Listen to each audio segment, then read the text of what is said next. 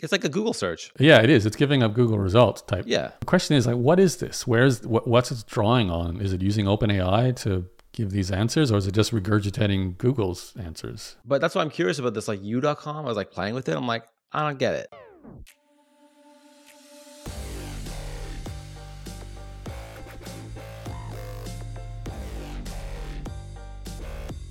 Question for you, because you mentioned this last time, was the AI search engine. It was called you.com. Yep. I don't play with it too much. What do you do with it? What are you going to search for?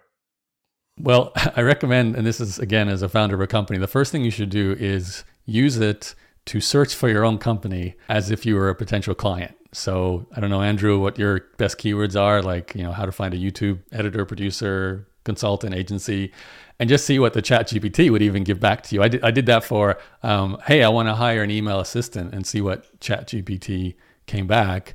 And it was actually pretty bad. It just talked about what an email assistant is, not which services or products or software I should potentially look into. And I had to refine it and said, oh, do you recommend a company that can help me hire a virtual assistant to do this? And then it kind of spat out the two biggest agencies for virtual assistants, unfortunately not including my company, which I thought was not good considering we rank number one for one of the key terms around email, hire email assistant in Google. But we're not ranking, I don't know if ranking is the right phrase there, but we're not ranking in ChatGPT for our own company, which that's concerning. I think, like, as a business owner, if this does become a replacement for Google or whatever, you.com, what's the algorithm for it? How do you improve your ranking in a ChatGPT?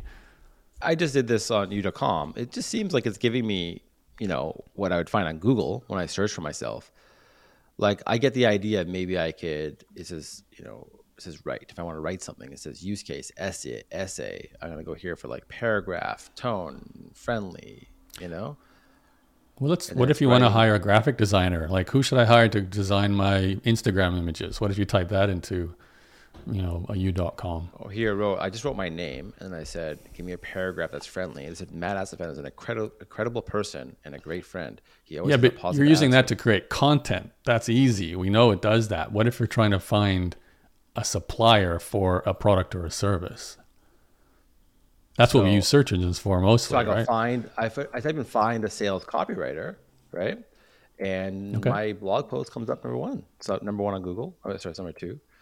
What about on you.com? Yeah, same thing. It came up. I'm on. Really? Yeah. It says find a sales copywriter. What did oh wait. No, okay, wait. The first time I searched it, I swear to God, it says what phrase did you use? How to find a copywriter. If I get sales copywriter number two, but now I was like just below the quick facts. How to find a copywriter. If you go how to find a sales copywriter, then I come up number. Well, this is putting up. It's like a Google search. Yeah, it is. It's giving up Google results type. Yeah. The question is like, what is this? What's it drawing on? Is it using OpenAI to give these answers, or is it just regurgitating Google's answers? Yeah, web friendly. Good work, Matt. You're in the top 5 there. I'm getting Upwork first, but you're number 5 or number 6. I got good SEO on that site. I'm telling you, if you ever want to get ranked number 1, you do hire a copywriter. You're right up there. I got a lot of really good ones. If you type in like how to like rank a YouTube video, I'm number 1. That's my most profitable article. You should be directing people to Andrew now with that. Did we put something in? I think I put your link in there. Yeah, I think you did actually. Yeah. You're number 2 from me, Matt, for that result. And amazingly enough, you have a 2023 update to that blog post. Wow.